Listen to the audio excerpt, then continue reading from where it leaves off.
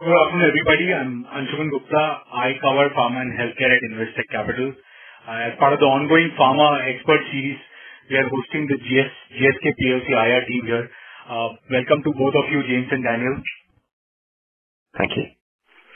So, thanks. I would request you to just start with an overview of GSK and then briefly reflect on the first quarter results.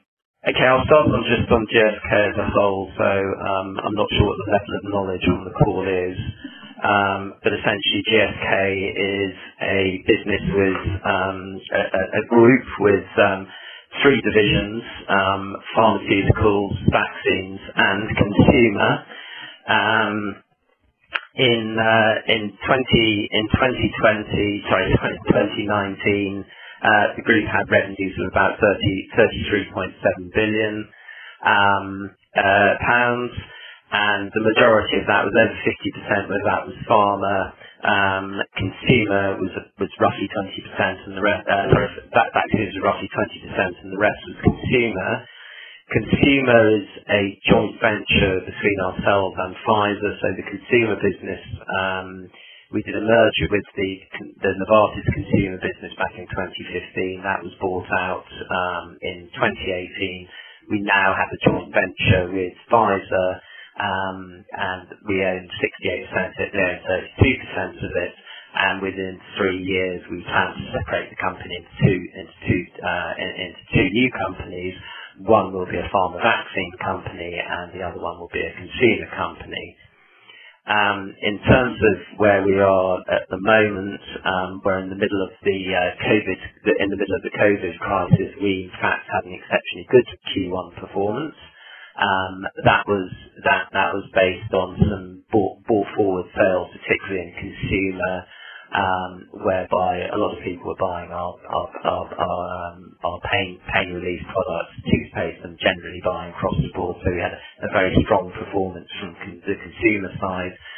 Within pharma, we also had a relatively good performance. The business grew by 6%. For the year, we had previously given guidance of flat to down, and a lot of that was COVID related. And then in vaccines, we had a reasonably good first quarter, driven mostly by Shingrix, our shingles vaccine.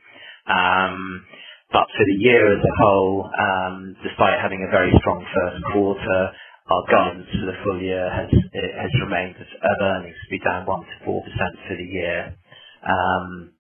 So that's where we are at the moment, and I'm not sure how much detail you want to go into on any individual parts of the business, but please ask some questions.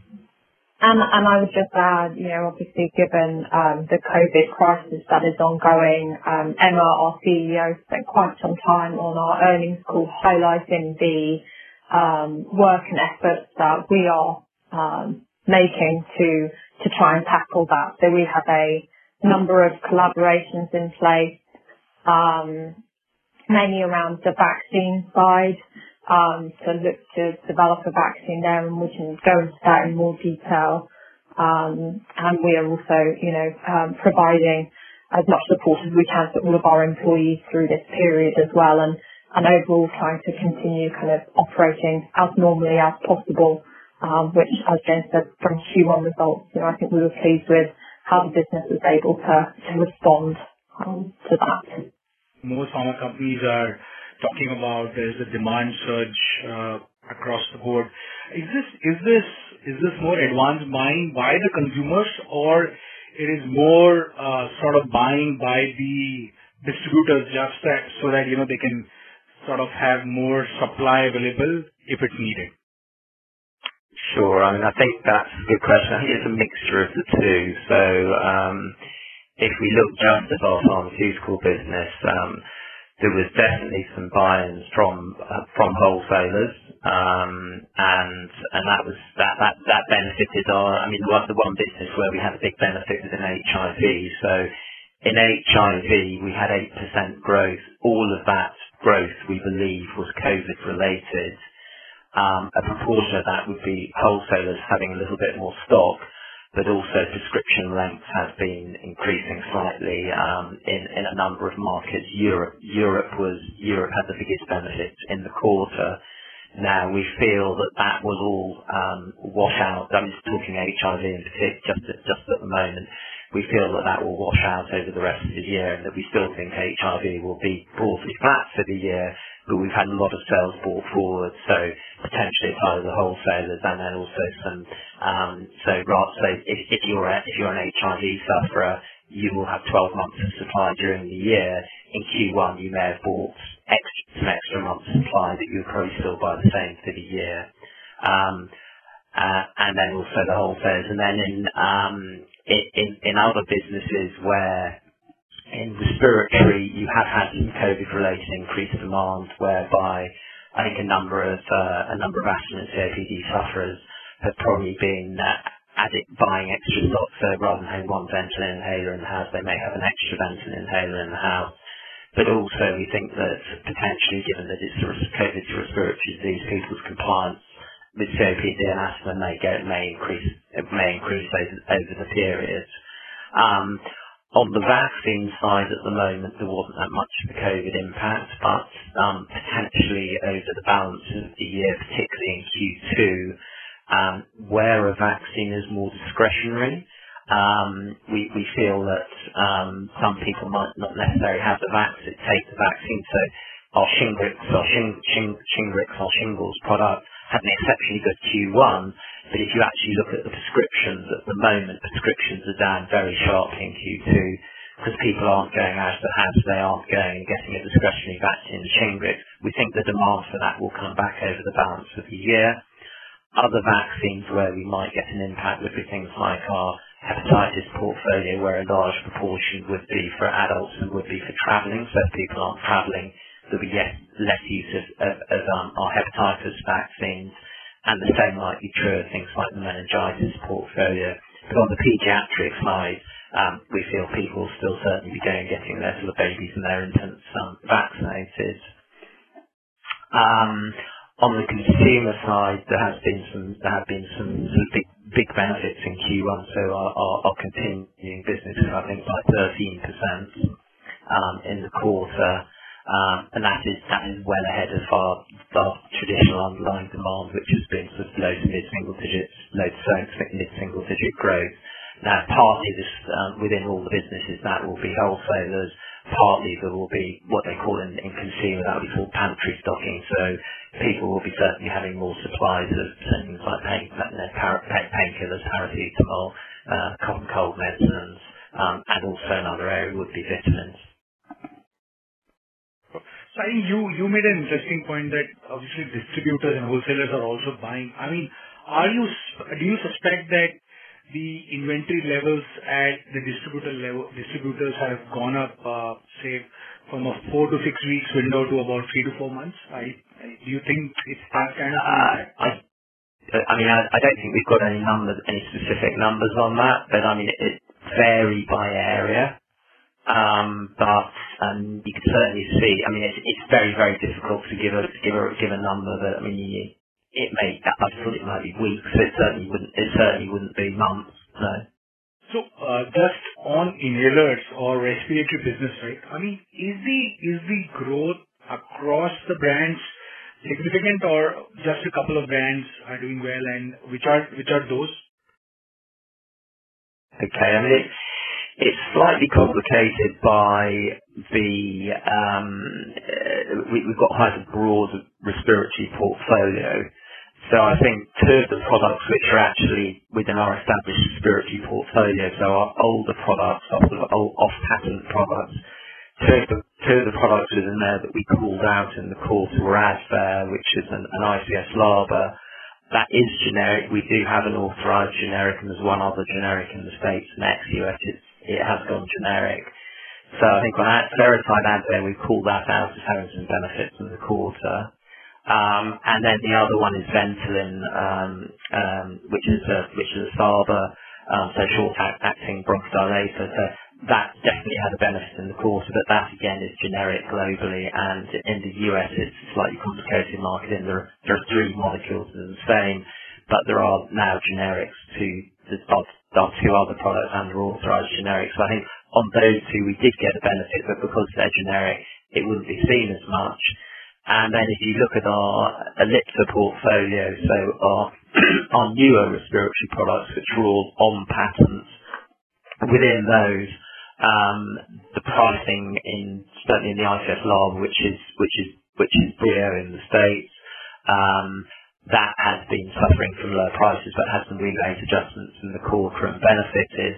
And I think in terms of stocking or any increased demand, we did have very strong demand in that portfolio, but we didn't pull out exactly how much of that was from stocking.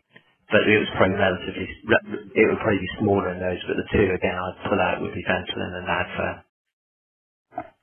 So I think assuming that there is real demand from the consumers, so is this respiratory portfolio buying largely by hospitals because they're just stocking up, or this demand is at the wholesale level, or is it at the consumer level? So if you have some idea, if you can show us. Yeah.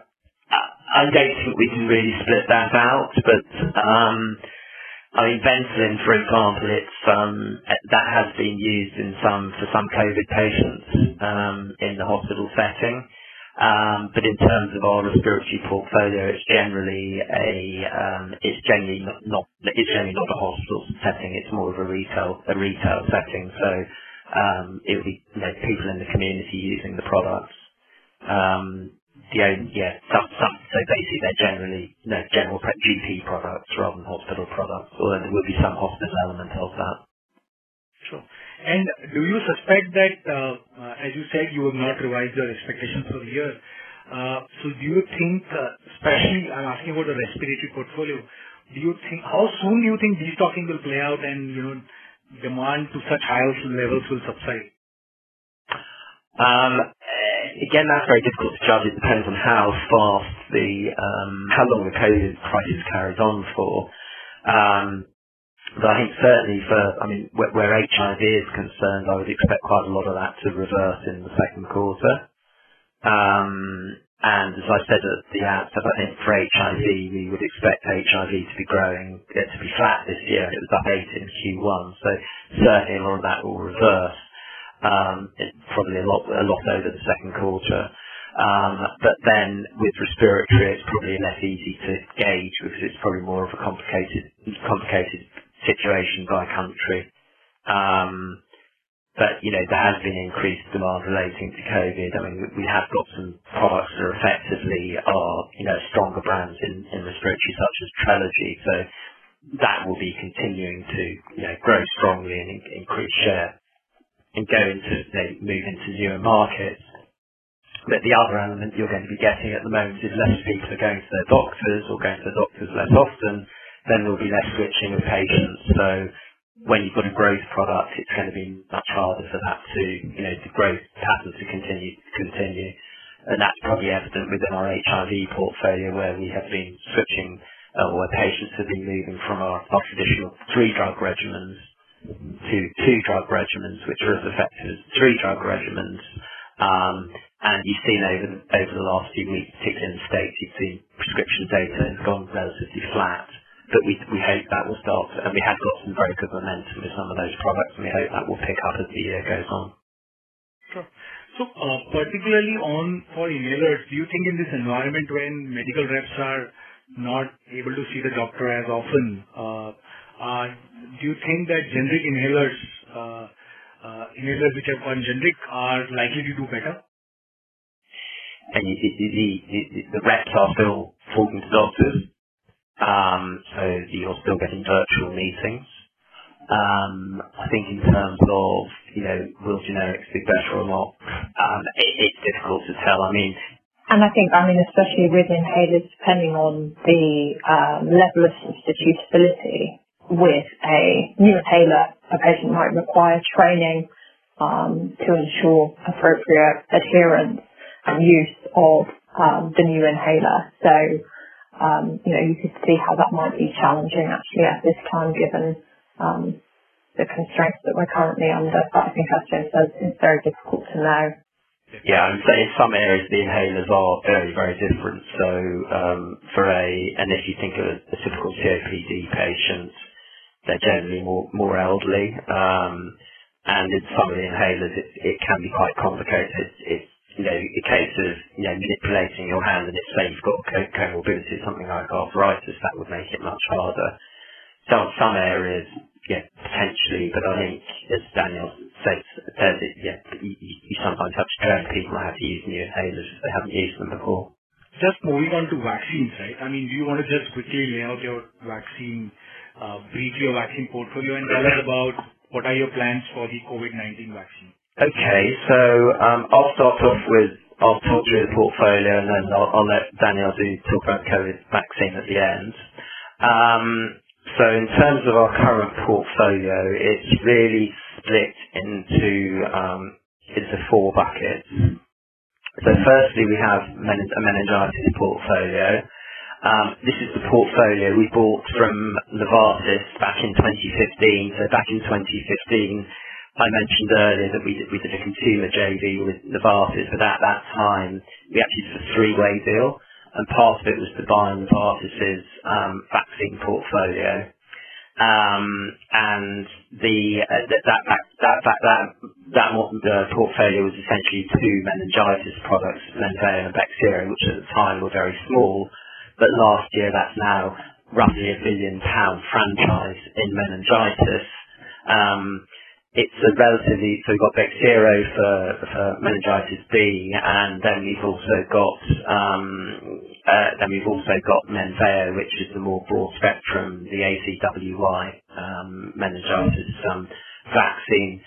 Those have been sort of growing at double-digit rates. As I said, it's about £1 billion of revenue out of the 7.2 billion last year, and that's been a good grower. But during the COVID crisis, potentially less people or less people will be going and getting vaccinated.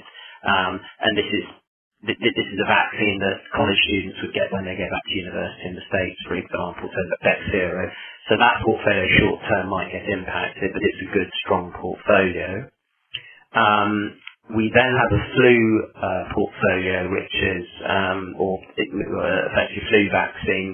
This is just a normal flu vaccine. It's not sort of the ones for the elderly, the high dose one. It's just a standard flu vaccine. Last year in the States, we sold around 46 million doses.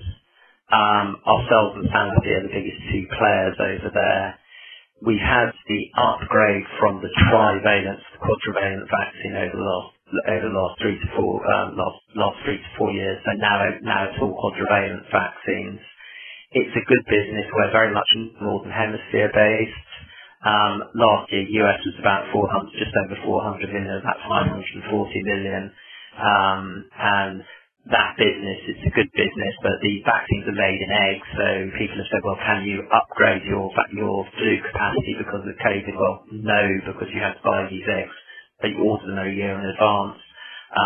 But it's a good portfolio, and we should do okay this year. It won't be spectacular growth, but hopefully we'll be able to increase our capacity, and hopefully pricing last year was actually negative, so hopefully pricing this year would be okay.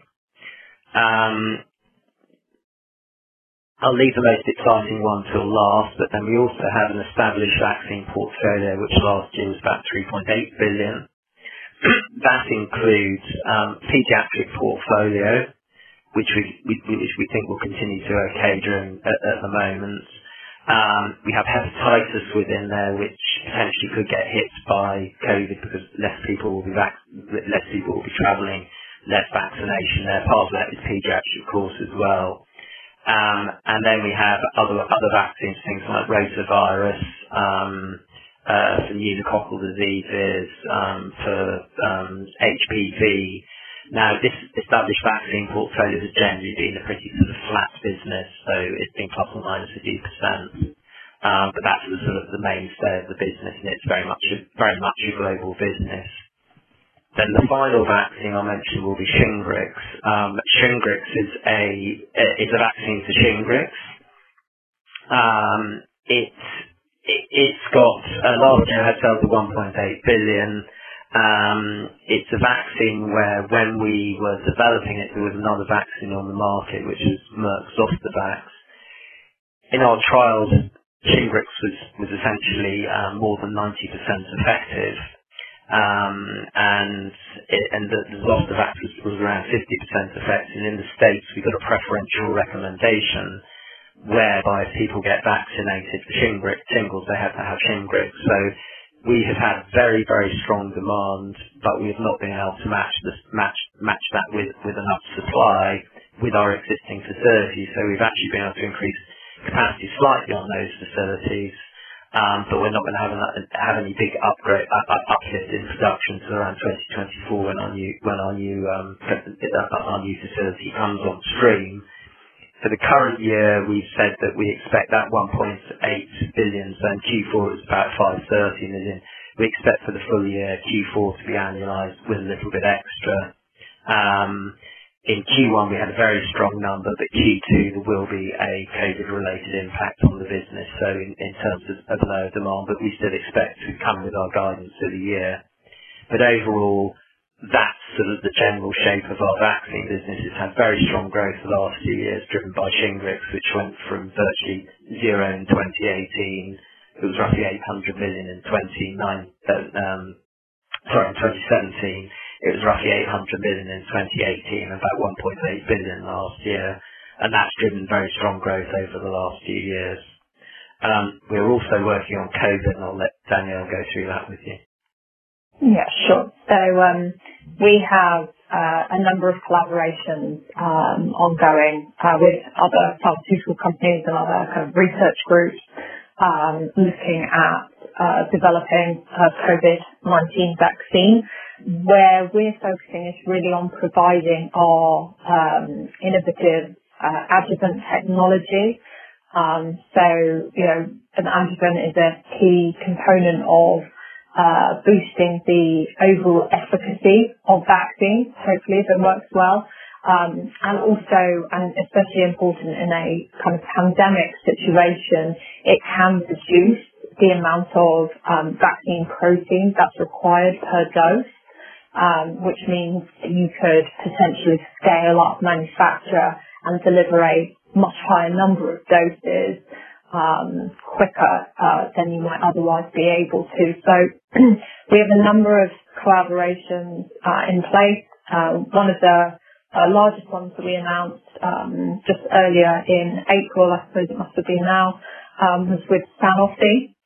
So working with a COVID-19 antigen that they have identified, putting our adjuvant with that, which is our kind of specific pandemic adjuvant. So Shingrix vaccine that James talked about also has adjuvant technology within it, but it's a slightly different adjuvant. And so, we're progressing with that collaboration. We are hoping to have phase 1 study start in the second half of this year, and have said that we think it could potentially be available in the second half of 2021. So fairly quick timelines there. We do also have a number of other collaborations with mainly some research in institutions, but also with some other biotech companies, because, obviously the chances of success in these things is quite challenging. So we really want to partner with as many potentially viable antigens that we think there are, and help to kind of improve the efficacy and help with the scalability through the expertise that we have. Obviously, the vast portfolio of vaccines that James has just talked you through. So a lot of work going on for the team there, and I think over the coming weeks and months we should continue to kind of update on the progress that we're making there. Yeah, my question is, if I look at the overall landscape in the US, I mean, we have been, seeing specifically in the last, month or a couple of months, the number of drugs that have gone into shortage has shot up quite significantly, and it's not only in the injectable area. It also seems that a lot of, drugs on the OSDs, have gone into shortage, which has also led to the US FDA, approving certain drugs at a faster than expected pace. So number one is, why you talked about higher amount of demand basically coming in from the dealers and distributors. I mean, can you talk a bit more about, the demand and supply scenario probably over the next, the entire, year? how this is expected to pan out. And second is, from your other peer companies, largely in the index, we also understand that there seems to be a pretty strong growth, which you also talked about on the consumer portfolio. And given that this doesn't, really require a patient to go to the hospital, do we see going forward that the consumer business will continue to relatively outperform compared to the businesses that require patients to visit the hospital or therapy? Okay, so yeah, that's interesting. I think in terms of supply, so if I start with the pharma side, and then I'll let Danielle talk about consumer afterwards. I think at the moment we have had some very strong demand for products, but in terms of supply, I think generally, from my understanding, we've been okay. So if you look across the portfolio, so certainly on HIV, essentially we had growth of 8% in the quarter, whereas it's a big globe. I'm talking globally. In the US, we were reasonably strong. But I think in terms of demand and supply, we do certainly have adequate supply. We've got global supply. So just generally, in terms we have global supply chains, we would generally have at least two sources of an API or a product that we need.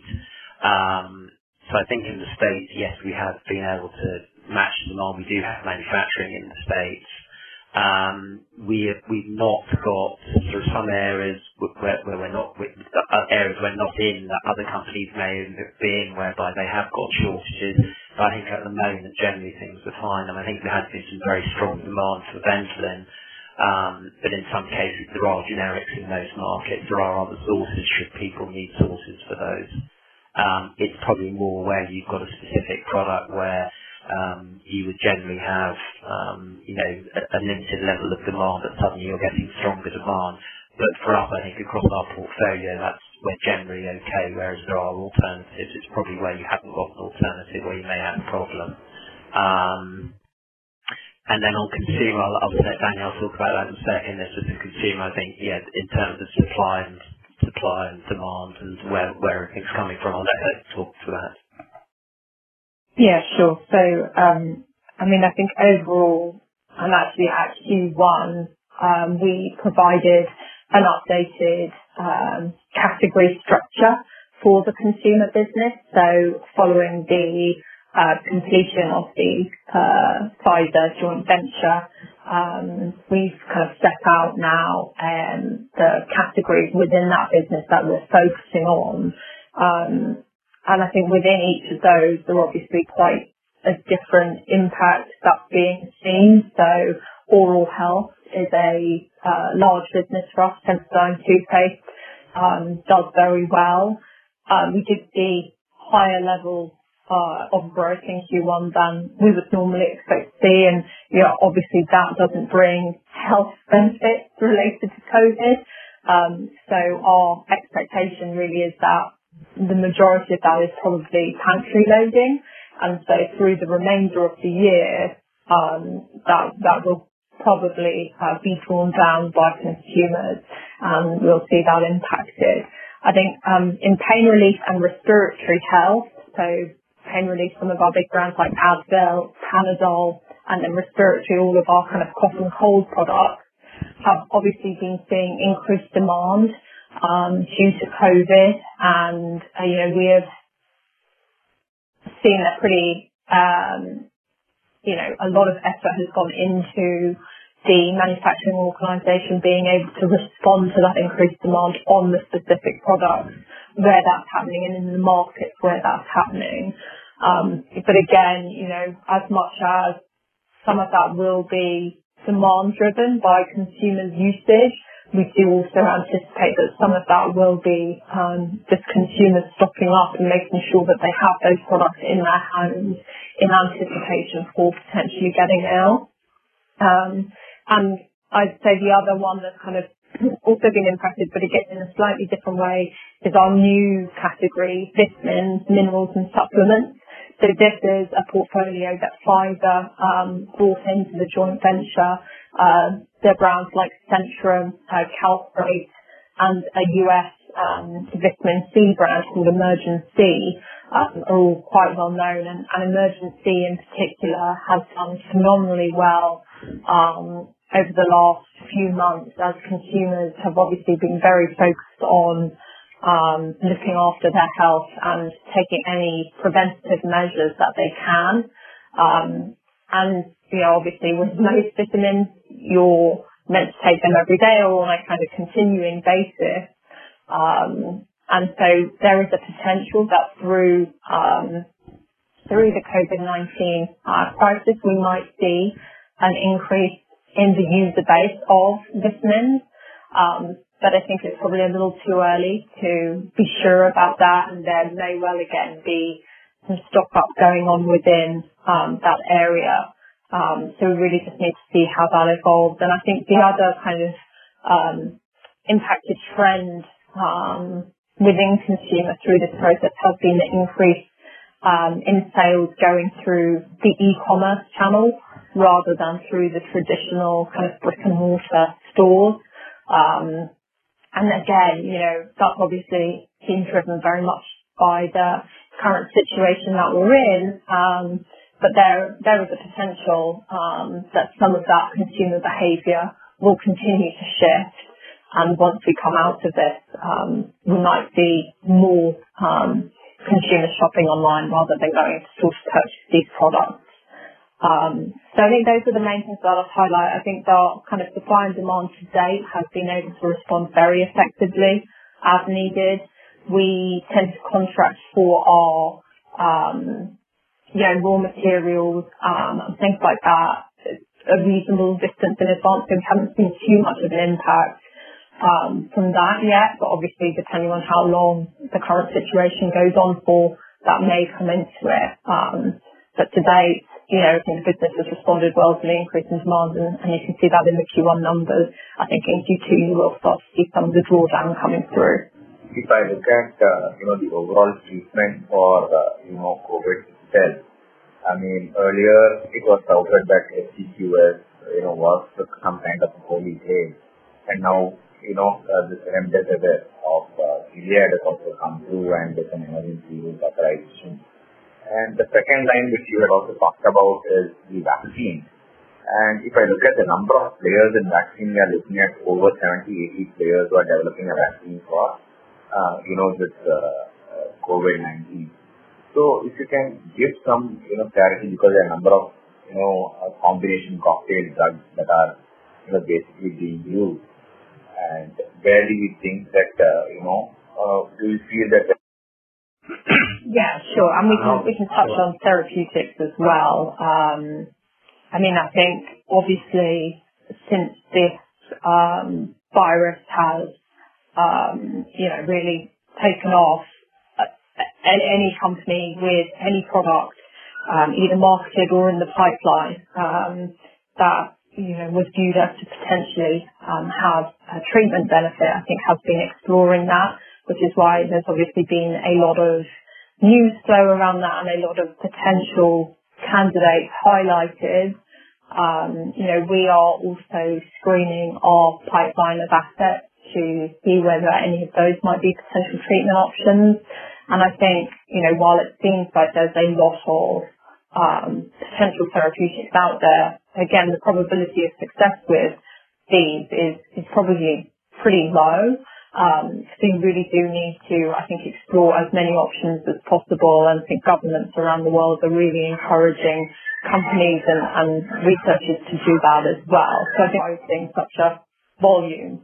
And similarly on the vaccine side, and I think from our perspective, we believe that our real kind of competitive advantage and a skill within vaccine and expertise in vaccine comes through the adjuvant platform and our ability to kind of scale and manufacture vaccines. So that's really what we're focusing on, helping any company or researcher who has a potentially interesting looking antigen to try to do, because again, the probability of these all succeeding is extremely low in terms of, I don't know if you want to add anything. Yeah, I mean, we do have some things like expertise in manufacturing, distribution, etc. But I mean, I think the investor mentioned there are some 70, 80 potential vaccines out there.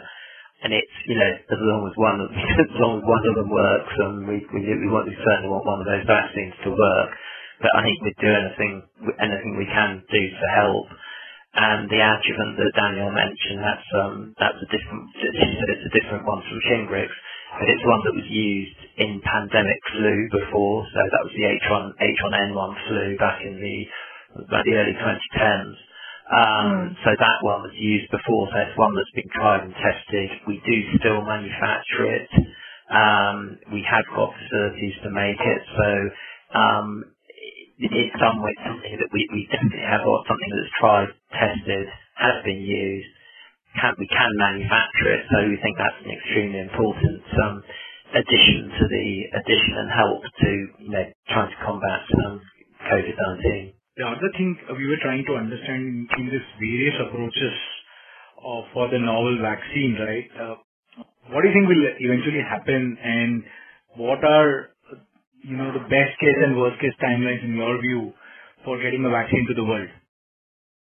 Sure. I think that's really difficult to answer from, I think in terms of where, if you listen to the scientific experts, I think they're more saying it's probably, it's not months away, it's probably at least a year away before we get some sort of vaccine. I mean, there are various ones that are being tried at the moment. If you think of a normal vaccine, so if you looked at something like Shingrix, that probably took more than 10 years to get developed. And you've gotten very, very quick timelines. If you look back to let's say this was a bird flu, or then once you've got the antigen, then you're already making flu vaccines. You've got the technology, you've got the egg-based technology that you're using. So you're just changing the adjuvants within the antigen within the vaccine you're making in flu. But this is a totally new disease. We've not made vaccines for coronaviruses before. And it probably will take time, but I think if you listen to the scientific experts, they're sort of saying, it could be it could be 12 to 18 months away. And I think, the important thing to think about is, bringing a vaccine through that is successful is one thing. Being able to scale that, and make it accessible and available to, enough people that would need it are two very different things.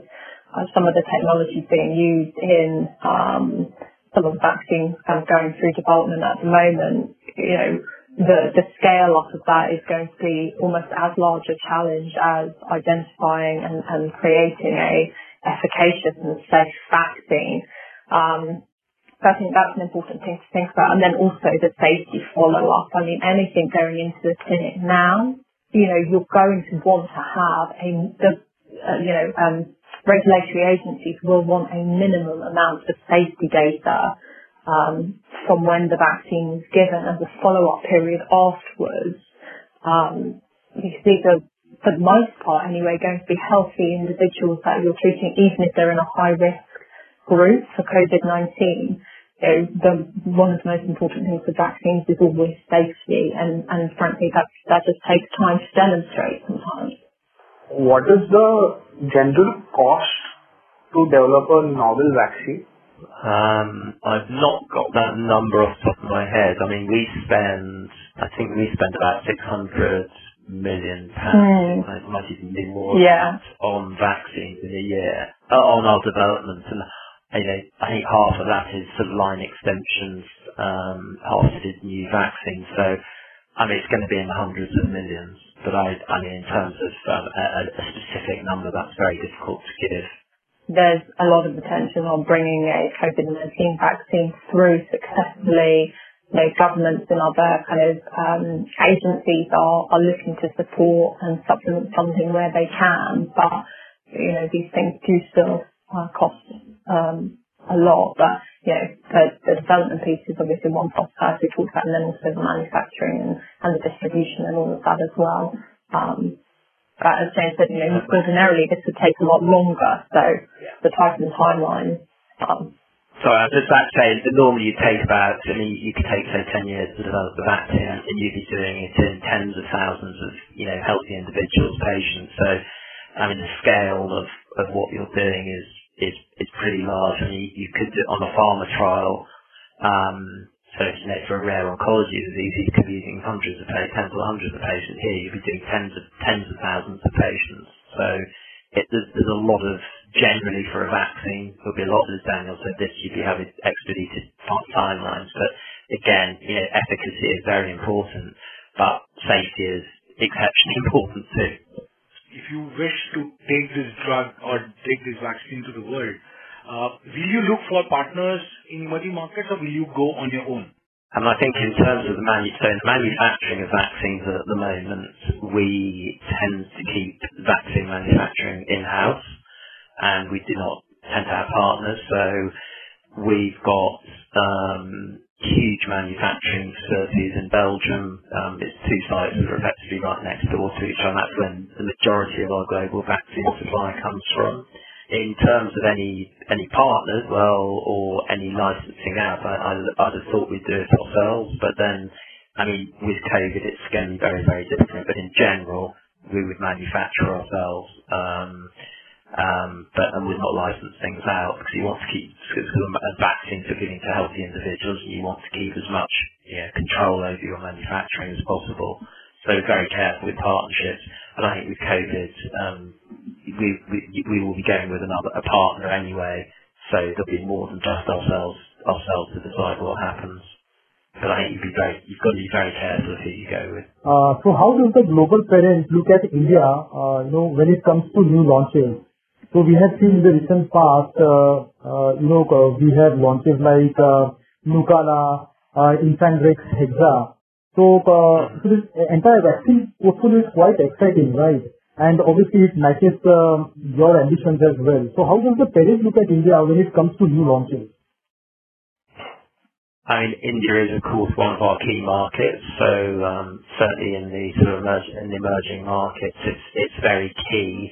As to how we look at it specifically, that's probably not something that myself or Danielle would know. But it's a key market both in pharma and consumer. Within consumer, we sold our stake in GSK India consumer, but that was essentially Horlicks and Boost and distribution of our our consumer products, which are now sold through Hindustan Unilever. But we're still a major consumer healthcare player and a major pharma player. And I think a lot, certainly in volume terms in India, we're quite big. But in terms of where India would sit on the list of where we'd launch, how we'd launch, that's probably more of a question for our head of pharma rather than for us. Okay. So let me put it in another way. So in terms of new launches, any specific therapeutic exposure you'd like to have in India, say vaccines, or to that extent, the recently acquired Tesaro's onco assets? Would you like to enter India's oncology market as well? If you could share, your views on this. Well, I would thought certainly on oncology. We've got at the moment our key asset is Zejula from Tesaro. There will be other products rolling out, but and there will be markets we would certainly launch in first. But where India stands on that, I really don't know. I'd have thought most important is probably the US, and then after that, you've got a lot of the markets like European and Japan, but India is certainly a very important market to us. But how and when and how, and it also depends on approval timelines, etc. And also when you've got limited supply, you will be, you have to allocate that supply appropriately. But India is certainly an important market to us. Okay. Another question would be on this Zantac episode, the cancerous impurities which were found in the product. Any update you could help us give given the fact that, this drug was an important drug in the entire healthcare system, and even from an Indian perspective, it was a materially important drug. So when can this drug come back in the market, or you feel it's still a long way out? Okay, I mean, I'm not on that, but I think in terms of perspective, I mean, Zantac is a prescription product. I mean, we've got virtually, I don't think we've got any sales of Zantac as a prescription product and as an over-the-counter product. I think we've sold that in most markets. In terms of the litigation, I haven't got the latest on that. We'll see if we can get back to you on that before the end. Yeah, I've just looked it up, James. Oh. So, we initiated a voluntary recall at the pharmacy and retail level as a precautionary action, and have also suspended manufacture and have a kind of root cause investigation ongoing. So until the conclusion of the FDA review, which I think we're still waiting on, we haven't got any kind of updates really to provide at this point, and we haven't commented specifically on the litigation. All we have said is that obviously we take this issue very seriously. Patient safety is our utmost priority. Okay. One final question on, some 4-5 months back, the CEO made a comment saying that we want to be an asset-light, lean medicine machine to that extent. So would it be fair to assume that in most of the developing countries you will not have your own manufacturing base? Is that a right understanding? Not necessarily. I mean, No. Yeah. I mean, we do have a fairly extensive global manufacturing network at the moment, and we do have a number of sites in the developed markets. James mentioned obviously our vaccines manufacturing capability, which is all based in Belgium, and I think the level of expertise that we have there and that the workforce there now has as a result. In some areas like that, you probably wouldn't look to move it. We have been doing a supply chain rationalization program for a number of years, and that is still ongoing.